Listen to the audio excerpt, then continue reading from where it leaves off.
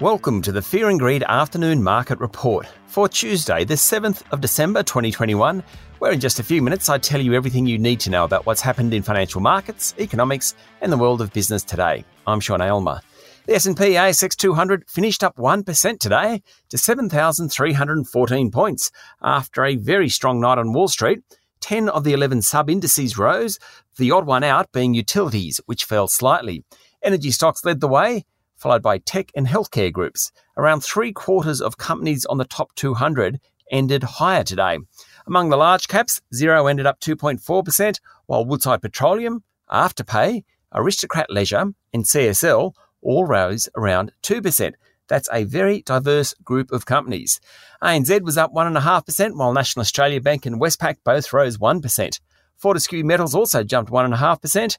Goodman and Transurban both finished in the red and were the worst among the large caps. Across the ASX 200, PointsBet was the top performer, up just a smidgen under 10%. Zipco's share price jumped by 9.9%, following yesterday's 10% fall, after it reported that monthly transaction volumes climbed 52% during November versus a year earlier. Customer numbers jumped 71% to more than 9 million. Travel stocks had a strong day, reflecting reduced fears about the effect of the Omicron variant on the global economy. Early this morning, President Joe Biden's chief medical officer, Dr. Anthony Fauci, said that so far there wasn't a great degree of severity in the variant. That was enough to trigger a surge in markets, with travel and tourism stocks being among the biggest beneficiaries. On the local market, corporate travel management and Flight Centre both rose 5.7%.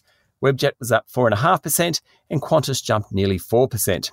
Insurer IAG reaffirmed its profits guidance to investors today. Its share price rose 1.4%, though it's down 16% over the past year.